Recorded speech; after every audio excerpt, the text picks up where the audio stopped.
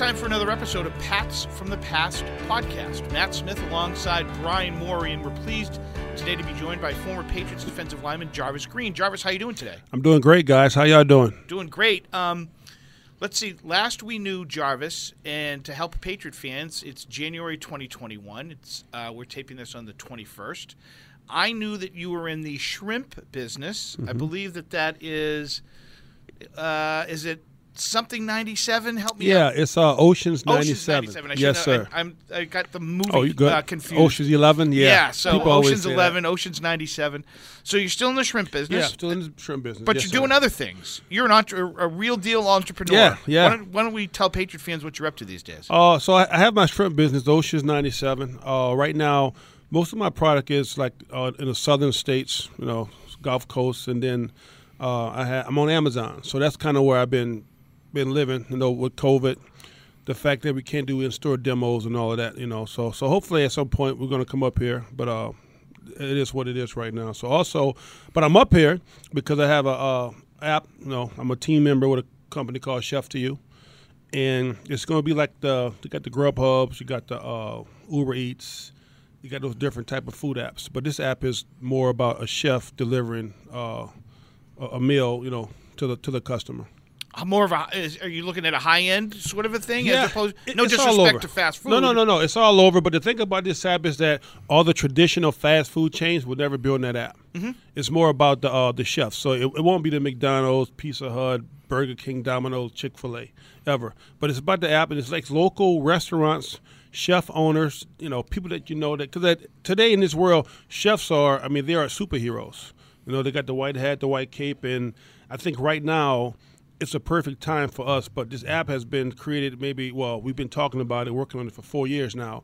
But now this is the perfect time, but just because of the industry, hospitality business is shut down, and a lot of people need more opportunities, and I think this app will help those chefs. And so it'll be like if I reach out through the app and I want to eat at Davio's, the chef at Davio's will be listed. Yeah. And then I can pick from the menu that Yes. that chef has provided. Yes, or you would just say, I want Italian, or Chinese. Okay. So it would be that chef face, and you go into a virtual kitchen and voila. And so that chef has listed a couple of items that he or she is making that evening. Yes. For the app. Yes. And then we have different parts of it: catering, we have a food truck, bartenders, baristas, private chefs, chef meals. So and we also have the instant meals to go, just like the traditional food apps. Just like a defensive lineman to get into selling food. Absolutely. I love to eat. But sounds like you're keeping busy for sure. Yeah, we stay pretty busy. It's nonstop. I know last year when COVID hit around March, that's when my business went from, 100 to 2 miles an hour. So I had to change, had to pivot.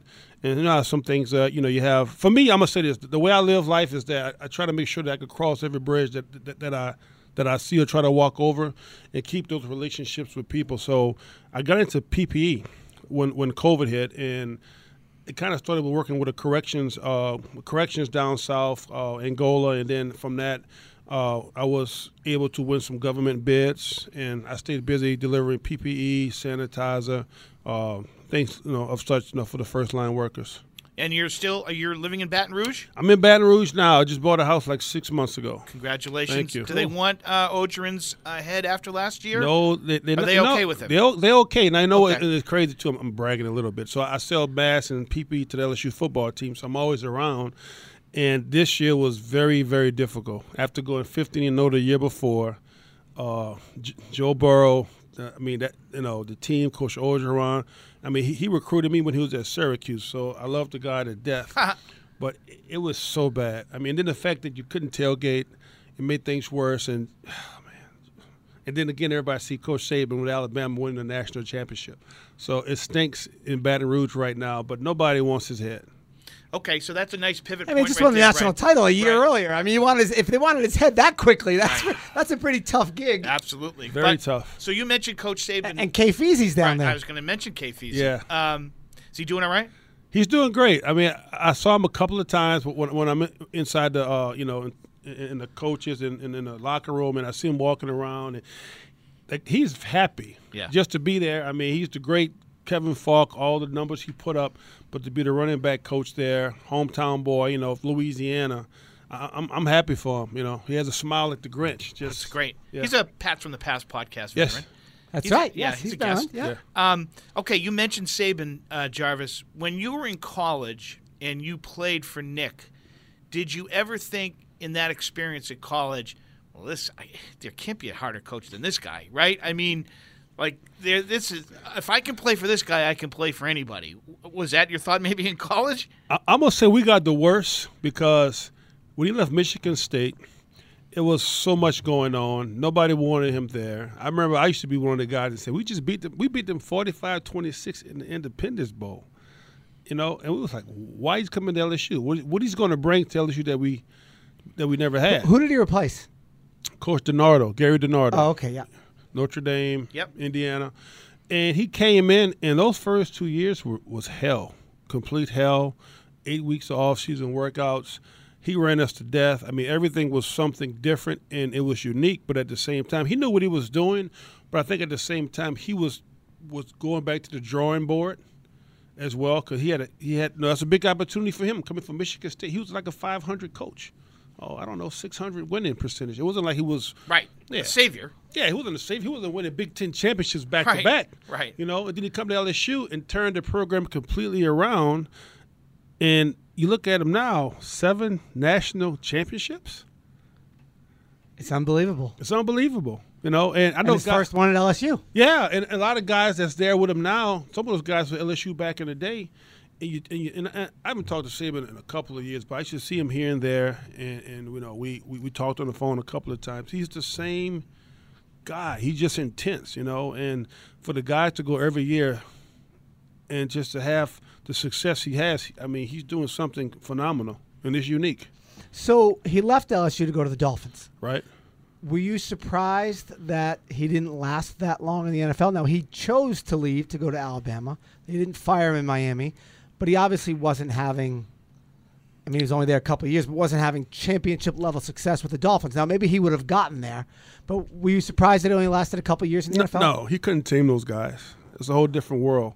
And to me, that's the difference when you – okay, Saban and Belichick the same person to me. And a lot of people can't say that, but Well, you played for both of them. Yes. That's kind of why I started on the Saban trail a little Okay. bit, obviously. and yeah, now if he had to come back to the pros, would he be successful? We don't even know. We just don't know. But I know his mentality, you know, to college kids, it's a lot different, you know, compared to guys in the league making, you know, the millions of dollars. And you're gonna have the right, you know, approach and philosophy for the guys in the NFL. You know, so that's a big difference, you know, between, you know, Belichick and Coach Saban. But I know over and over again, just what he wants and what he needs, he get it from the players. He get it from the college guys. I mean, it shows up every year, and it's always consistent. So that's hard to do. So, I mean, the obvious question then, Jarvis, is you did time with Nick, you know, and you saw what he did, and you bore the fruits of his success down at LSU. How did it make it easier that you had to go through those 8 weeks of hell that you described when you came here? Did you feel like, you know, of course you got a little heads up that they had worked together. Did you feel like, okay, I should be able to, at least I've been through this a little bit? Well, I'm one of the guys that Coach Saban destroyed my mental capacity of anything because off a few things that happened when we met, and I remember like my first meeting when I went into the office, I had blonde hair and all that. Some people heard the story before, and I remember it was I don't know the blonde hair story. yeah, and it was like the first. No, it was the weekend when he came in as the head coach, you know, and I remember I sat right side him, Coach Nader. He was a guy who'd been there for 45 years, retired. He was like, "Hey, Coach wants you to sit right next to him." I'm like, "For what? I don't want to talk to him."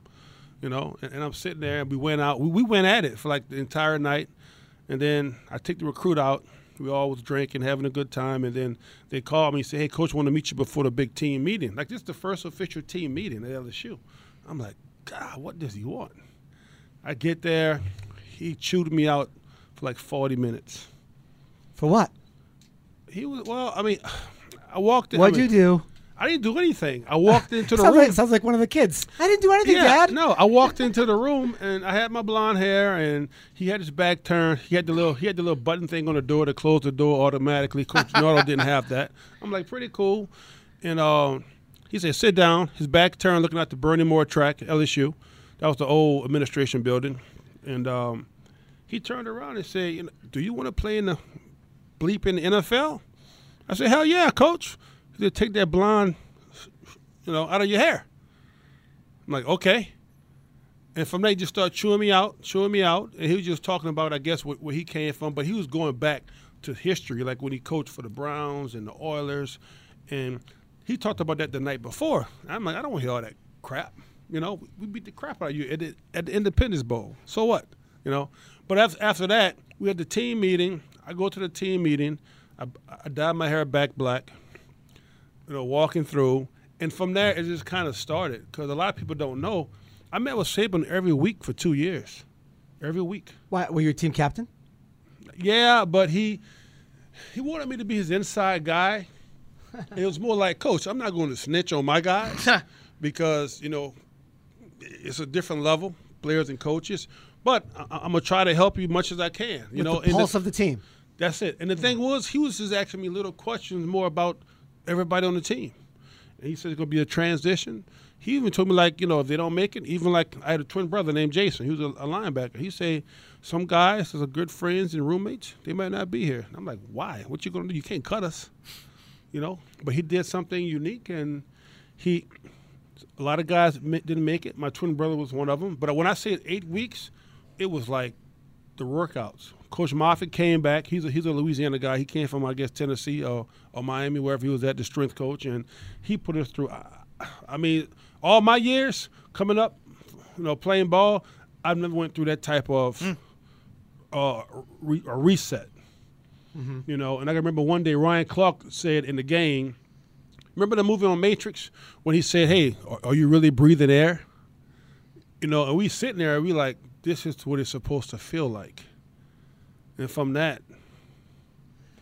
So when you came here, then it wasn't much of a culture shock, if you will. No, in a way, okay, it wasn't and it was. Because I had to gain my confidence when I got here because, I went off into left field about Saban, but it was more like he told me something about, hey, you don't play fast enough. And I'm like, okay, my first 2 years at LSU, 15 sacks, 30 TFLs, 100. I was going to declare early my junior year because I was like on Mel Kiper's top 20. And I was going to declare early. And then my junior year, we came into that two-gap defense. That's where it helped me when I came here. And when I got here, I'm like, damn, it's like the same defense. I didn't know, before that. I didn't see the playbook. And they started saying, Coach Romeo was saying this, and I'm like, hold on, I'm reading this. I'm like, this is our defense at LSU. But it's old school. It's the old traditional two-gap defense. Nobody plays that today because it's a hard defense to play. Absolutely. So when all that was going on and then just – things were coming to me, and I'm gaining my confidence, and everything, Bill's philosophy, his mentality, it was just like Nick Saban. I remember I say something like, yeah, you do everything like Saban. And Bill like, no, I was here first. He does everything like me. Well, he worked for him in Cleveland. Right. Yeah. So that had to make your transition, didn't that? I mean, okay, I got to get my confidence going. I'm now in the NFL. This is, we're getting paid. This is legit. But that had to help you, didn't it, from a transition standpoint? I mean, big time with transition because we know this system is hard on both sides of the ball. And a lot of guys that come in, they have issues and problems. And I think for me, just getting into the system, understanding what I'm supposed to do, that it really changed because I know if I would have came from another program to come here, I don't know what the outcome would be. Do you think, it's probably a stupid question, obvious question, but the relationship between the two is one of the reasons you came here? Only reason why I came here. Did you meet with the Patriots during the pre-draft process? I was supposed to be a free agent. So you were going to declare early after your first 2 years. A lot has changed. But did switching into the two-gap system at LSU? I hated it.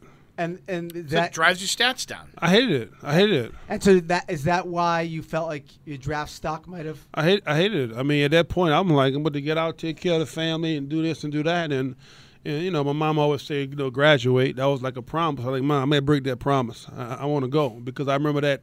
I remember going to my junior year, Mel Kiper.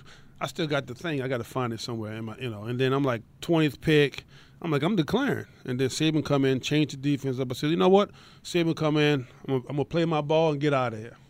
Whatever with him, But then I had a high ankle sprain. Some things changed. The defense changed. And I was pretty good. I mean, I remember running a full 4.5 in front of him. He's sitting there, we were talking, and it was him. It was Mike Trickett coach from Auburn came. It was just like a lot of guys was beefing with the coaches because he's not the guy we wanted, because I remember Mark Emmert, when he was our chancellor. He's over NCAA now. Yep. We all had a meeting. We had a walkout on Coach DiNardo. It was me, him, Brady James, Ryan Clark, Robert Raw, all the leaders on the team. And I remember DiNardo, like, I'm going to make all y'all run, whatever. We're like, you better get fired, man.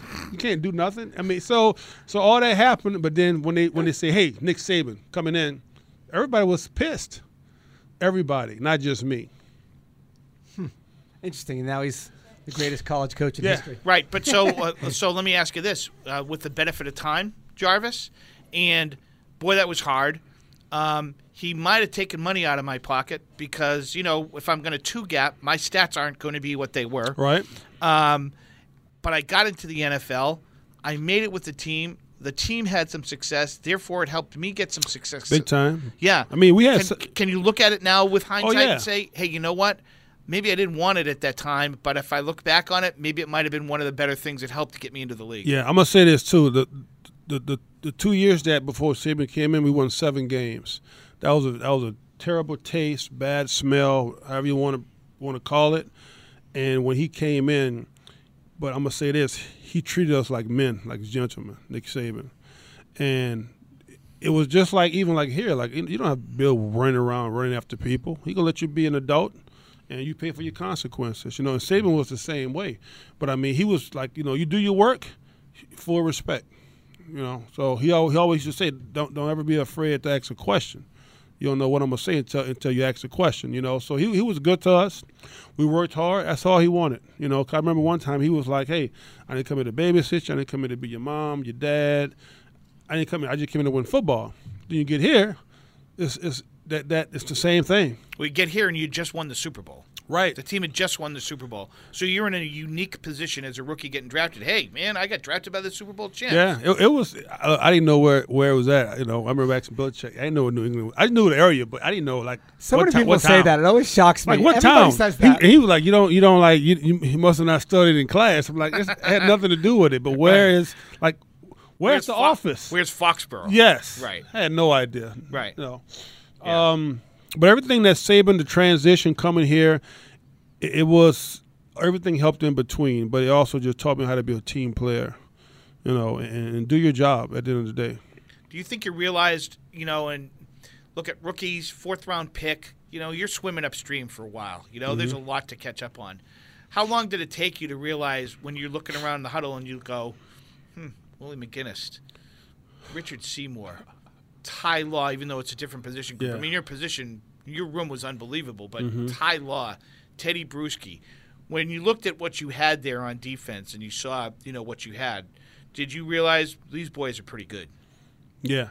All of them. I mean, I watched Lloyd Malloy when I was, in high school, watched him play at Washington, the Huskies, and all these guys. And it was different with Tom because this is his second year when Tom I came in. was a nobody then. Right.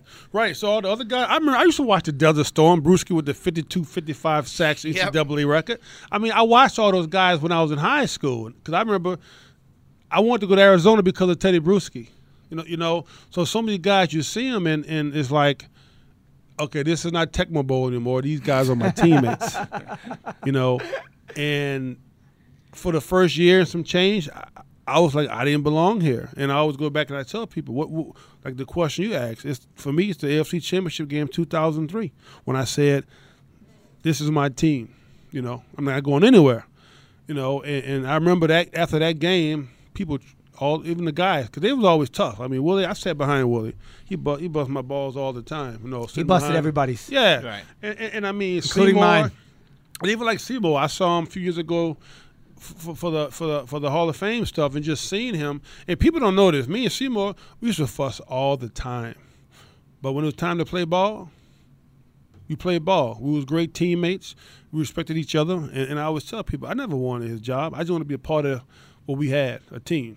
You know, that's a team. And we was never a team that you didn't have one guy making all the plays. Everybody made plays. Everybody did their job. So just to interject here for a second, Brian, Yeah. for younger Patriot fans that might not remember, okay, let's talk about that defensive line 03-04, okay? Richard Well, Seymour, Yeah. Ty Warren. Ted Washington was in only there 03. for 1 year, okay? But then a rookie came in 04 named Vince Wilfork, Jarvis Green. You know, we sit Bobby here. Hamilton. Hamilton, you know, only in that first couple of years.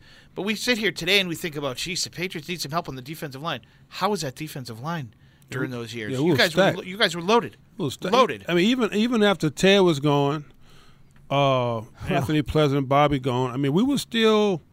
I mean, no, Listen, we had to go get Ted because the failed nose tackle experiment that summer. that was me. Yeah, Bill like Open training camp with him at nose yeah, tackle. I'm like, what? When I walked in, I'm like, he talked about this in the offseason, like, nose tackle. I'm like, oh, okay, great. I'm going against Damian Woody. I couldn't even get around. I was telling him the other day, I couldn't even get around Woody. I'm like, come on, man. I was like 305, 310, never in my life. And then I asked Ted Johnson about Ted Washington. He says, I could show a movie on that guy's butt when I'm Yeah. standing behind him. No question. That was. I look. I'm in my second year, and Bill called me like the night before, and he didn't have to. I meant nothing, and he was like, "Hey, look, you know, just out of respect, and you know, I think he did it because of Saban, just their relationship, I think." And he was like, "Hey, we bringing in Ted Washington." I'm like, "Thank you." I'm like, he said, "You get back down to you 280." And I was like 310. I lost that weight so quick. That's great. I'm like, man. Well, That's great. but you must have come in like, I mean, you talked about having some confidence in the fact that you had played in the defense, but you also playing that two-gap scheme is a technique thing as well, and you must have felt comfortable, or they must have felt comfortable enough with you even to even try you at nose tackle because of that, Yeah. because you knew how to play that defense. Yeah, they did, and also just I think just being coachable, you know, just understanding my duties, because a lot of defenses, I think a lot of time you see things that happen in play busts or something because people get a little edgy and try to make the play, but like you know like Belichick and everybody else always like, if it's not your play, it's not your play. No, it's going to come to you. Do your job. That's it. And he'd been saying that for years before they started putting it on T-shirts. I know. I know. We were like, I know. man, who the hell, you know. Anyway, it was like, I was in that meeting. yeah. I'm like, do your job, do your job, do your job. That was it. We have him at Super Bowl 39 saying it on the Right, sidelines. but it's not sexy, Jarvis. It's not sexy, At all. and it goes against what a defensive player's instincts are, which are to attack, to pursuit, and all those things. And then for you Shoot to gaps. yeah, and for you to just sit there and take up space, that's really hard to do. And I say that because as you're talking, and you mentioned Seymour, okay, and we fussed and everything, but great teammates. You know, in about 2 weeks, Richard Seymour is going to find out for the third time whether he's going Hope to we make get it it, into the Hall man. of Fame. Hope we get it. Tell people why Richard Seymour is worthy of being in the Hall of Fame. They have teams that excel and win and kick people butts, you know, through the history of any sports. If you have performers on that team, go down to the individuals, because that's what the Hall of Fame is about. It's about an individual excelling with great teams. And Richard is one of those guys the Patriots from that time, those years, those streak of years, nobody was running past Richard. He destroyed everybody that he lined up against. Yeah, he didn't have 20 sack season. We ran a 3-4 defense, you know. But he excelled, and he was an anchor in that defense and that success, because those 8-9 years he played, our defense was very stingy and tough. There's a comment that I saw BMO the other day, and the person who made it said, "I know you're going to think I'm crazy, but there was a time in that around 2004 when you guys were going for back-to-back championships, where you could look at the team, and I'm not taking anything away from Tom. Tom's the greatest who's ever played, but in 2004 you could actually maybe have a debate. Man, our Who defense, was the best player on the team? Yeah. And now we look at it and go, oh, it's Tom Brady and everything like that. And you said, yeah. you know what, in 2004, you might have had an argument in 2004 as to who the best player was. That's not an outlandish statement, is it? yeah. I mean, Man, I mean, look, defense win championships. I don't care what people say, and to have defenses that you could just put that in a question or a sentence. I mean, Richard Seymour deserved to be in the Hall of Fame. When we was kicking everybody's butt, he was right there on the front line. He deserved it, every bit of it. So let me go back then, because Richard comes here in 01. Mm-hmm. And arguably, I mean, I remember people saying at the Super Bowl that year that he was the best defensive player on the field for both teams as a rookie. You come in 02, so you sandwich the 01 team wins the Super Bowl. Your second-year team wins the Super Bowl, 03. 02, you guys couldn't stop the run. Okay. Do you remember? Like, I mean, I know the personnel was a little different. Brandon Mitchell left. Not that he was a superstar player, but what's his name came in? The guy, what was the defensive lineman that was playing the nose in 02? A free agent. He was here for 1 year. Oh, you're talking about He talked all the time. Yeah, he had a big old head, bald head. But you guys really struggled stopping the run. Do you remember why? What went into it? Like, because the next year it wasn't a problem. The previous year it wasn't a problem, but that year it was. And that was your rookie year. Yeah, I don't know. I mean, I think it was the hype from winning, and being that first taste. And I think some people probably got lax. Okay. I think that had to happen. It had to. That was just the timing, You mentioned the Manning game, Jarvis. When you look back at your career, you played in a lot of big games. A lot of important games. Is that the game that you kind of point to and say, you know what, that was my game right there? Yeah, I was all 12 cylinders and playing and understanding. Like any given Sunday. I mean, I had that moment. Everything was fast. Couldn't hear. Stomach shaky, butterflies going crazy, and then everything like just slowed down. Because I remember times like when Vrabel and myself, we out on the field, and even some other guys. I mean, reading lips was big for us. Just reading lips and just knowing the plays and understanding the audibles, understanding the checkdowns, understanding what the guy next to you is going to do, understanding the guy behind you, what he's going to do. So for me, everything came together on the field. But then, I'm going to say this too. This is one thing I always tell people. I remember the first year and a half, every game I was getting 6 or 7 mental errors every game. And after that AFC Championship game, I was probably averaging 6 mental errors a season.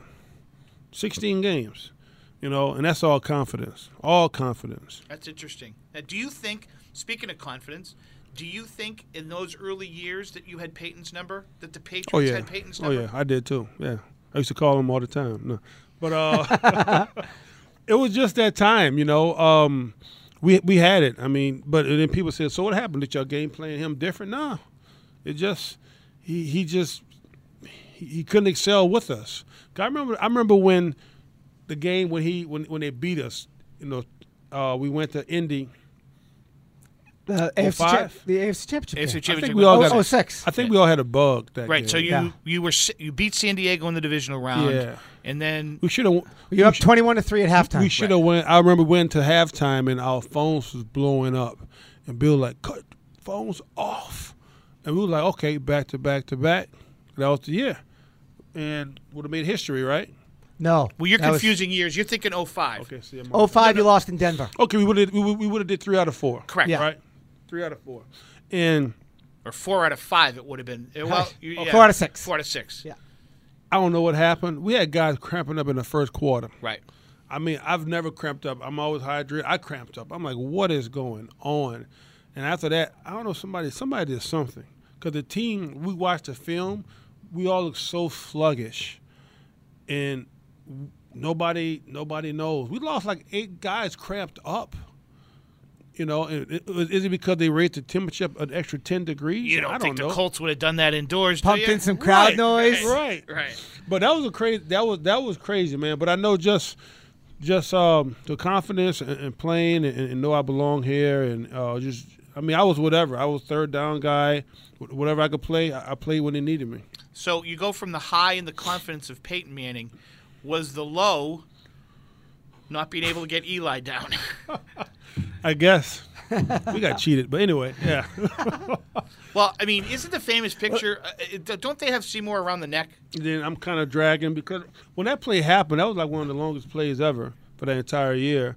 But I mean, the entire game, they was holding, grabbing, choking, pulling. I see some of the guys today. They were like, we was holding y'all so much, and we missed 5 interceptions from Eli, right, through our hands. Maybe it was blown coverage. I really don't know what happened in the secondary. I have no idea.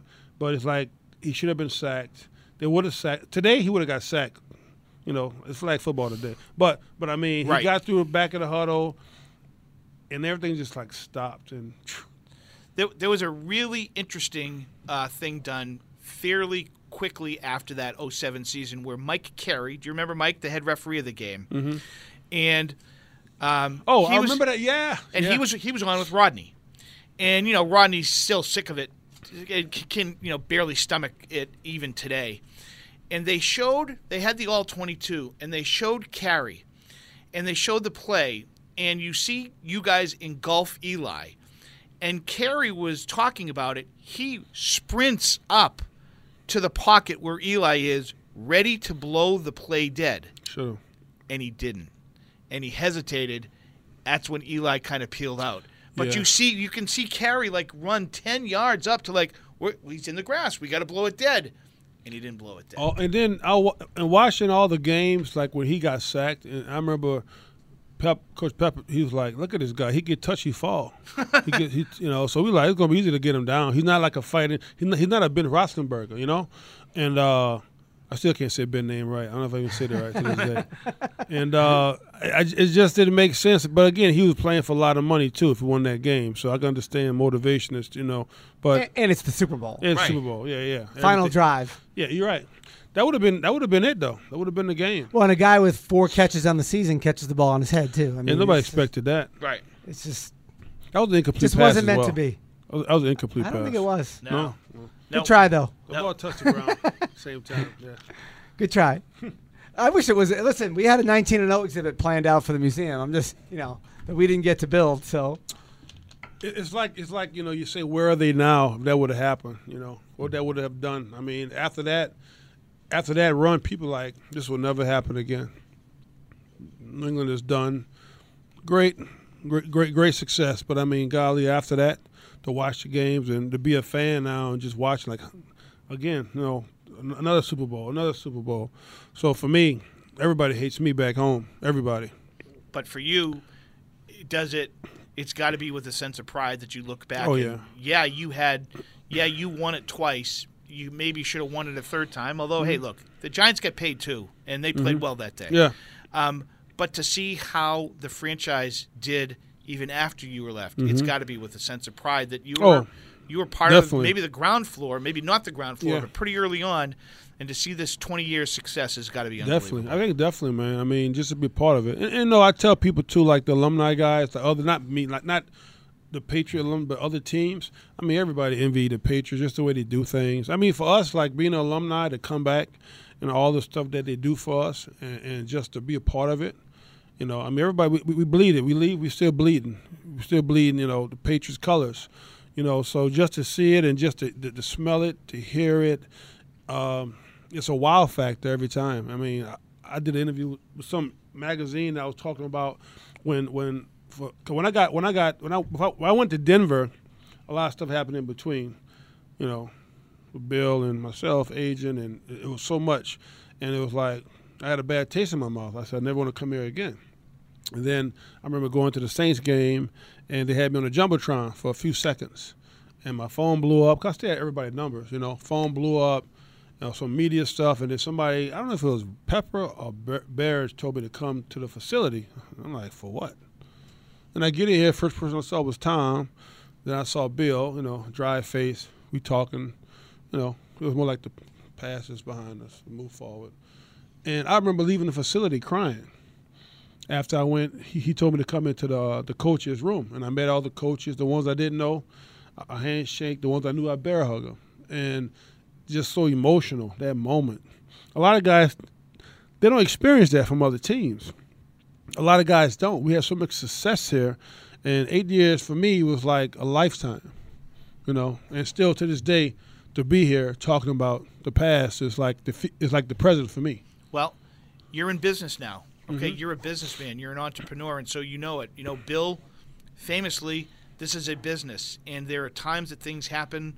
You mentioned lawyer. You know, lawyer goes. It's a business decision, but if you can get past that, and who am I to sit here and talk about whether you can or can't? Because you said hard feelings, and I get that. But I think Bill, to say that he appreciates what you guys did and what you accomplished, I think is a grotesque understatement. You're always family. You're always going to be family to him, and I tell regardless people, of how it ends. And I tell people, he's a player's coach. Right. Yeah. He may not appear that way publicly, but Yeah, he he is. takes care of his guys. Right. I remember I went to Denver. They ran me into the dirt. And I'm like, and I tell guys, look, man, you a free agent? Just think about it. You know, if you're here, just really think about what you're doing. You know, because from Bill to the cafeteria, training room, the equipment room, the weight room, everybody takes care of everybody. You know, and you miss that when you go to other programs. And did they treat us like a number here? No. So that's priceless, especially when it comes to physical, you know, and mental aspect of everything, you know. Well, and I think, you know, we talk about this all the time. I look historically at the league, Jarvis, with teams that have good ownership generally don't stay down long. The Steelers are always a great example of a team. They may dip, but they come back. That's part of the game. Whereas the teams that maybe don't have great ownership, it shows they them. may spike, but they don't stay there. They go the other way. They're not consistent. I agree. So I think, you know, the fact that when Bill came in here, and especially when Gillette Stadium was built, because the old place, you know, you didn't play in that old high school stadium that they played in, but the amenities and everything they need to be successful is put in place, and that's because Bill wanted to make sure everything was in place to be successful, and then Robert gave him that. So it starts, I think, at the top, and you know, then Bill builds the culture with those things, those tools in place. Yes. I mean, that's priceless, hands down, for everything, you know. So just being here and just understanding the little things. And let me ask you this, because Allen, the tight end that was here a couple years ago, Dwayne Allen, he was over at the Hall of Fame speaking to the fans one time, and he said, and I think I've asked somebody else about this, but he was talking about when he was in Indianapolis, they came here for the AFC Championship, lost 45-7. And he thought they were going to win the game. Like, he thought, we're every bit as good, if not better, than the Patriots. And he goes, and they blew us out. He goes, and I left the stadium that day thinking, how did that happen? He goes, and when I signed here, I realized how it happened, that they just work harder than everybody else. That's what he said. They just work harder than everybody else. Hands down. Do you think that's true? Yeah. So how do you compare it to what happened in Denver? Who was your coach in Denver? Josh. Oh, it was Josh. So Josh had the program. Hey, can we call him in here? No. but Josh didn't bring that element out there. Well, you know what? It takes time too as well. You got to grow a flower. You got to water it. You know, you got to take care of it. You got to nurture it. And I think what he got there, people were looking for quick success. And I remember when I got, oh my goodness, it was like hell on wheels. I got there, and I'm gonna say this too. If you just a coach and not a GM coach, it's like night and day on what you can do and what you can't do. Denver hates Patriot staff. Period. Yep. It's personal. Everything I did, from the trainer, even the cafeteria people hate us. But the strength coach, I'm not gonna say any names. But when I went there, I remember telling my kids, Mom, I think I made a bad decision. It was before the season started. Terrible. And they knew I had my situation with my knee, my back, and all. They ran me into the dirt, and they knew this. And I remember I'm sitting there talking to the strength coach. He got me wanting to squat 3 plates on both sides. I said, Coach, I have not squatted in 8 years because of my back. I do bear squats. I do bullet squats, one-legged squats. I'm like, you know, drop you, whatever. I'm not tough. You know, you come from the Patriots. You know, y'all better than everybody. It's a strength coach. And I'm like, hey, go talk to the strength coach here in New England. He'll tell you, he didn't give you the paperwork because they was supposed to send all my stuff. He's like, Who is that? I said, you know who that is. He got 6 Super Bowl rings. So that was my entire 6 months at Denver. It was terrible. Yeah, and I think I'd like to think that that's Josh's first experience, and He don't. I mean, he had no control. Yeah, of that. but see, I would say this, and I think you see this, and you know, Bill did it to a certain extent. I mean, certain guys stayed, but when you go into a situation like that, you have to be able to get rid of everybody. Yep. And bring your own people in. Yep. Yep. You know all right. what? Yeah, Exactly. it's just like the president knew Biden. He bring all these people in. That's what you're supposed to do. Right. Yep. Last one for me here, Jarvis. You know, I think this was to say that this was an unusual year for Patriot fans would be an understatement. They've been spoiled, quite honestly, with 20 years of success. They dipped down, you know, and things like that. You talked about ownership being on the same page, coaching being on the same page, and everything like that. My guess is that you're pretty confident in the infrastructure here, that it was a blip on the radar screen, but there's not anybody better that you'd want to try to turn this team around than Bill Belichick. Would that be fair? I mean, who else you going to bring over here? Right. That has the experience. Let's bring a new guy out of college over here. Yeah, that'll work. In Bill we trust. Yeah, that's it. In Bill we trust. You know? Hey, you mentioned how they hated you. They hate you down back home for being a Patriot. Mm-hmm.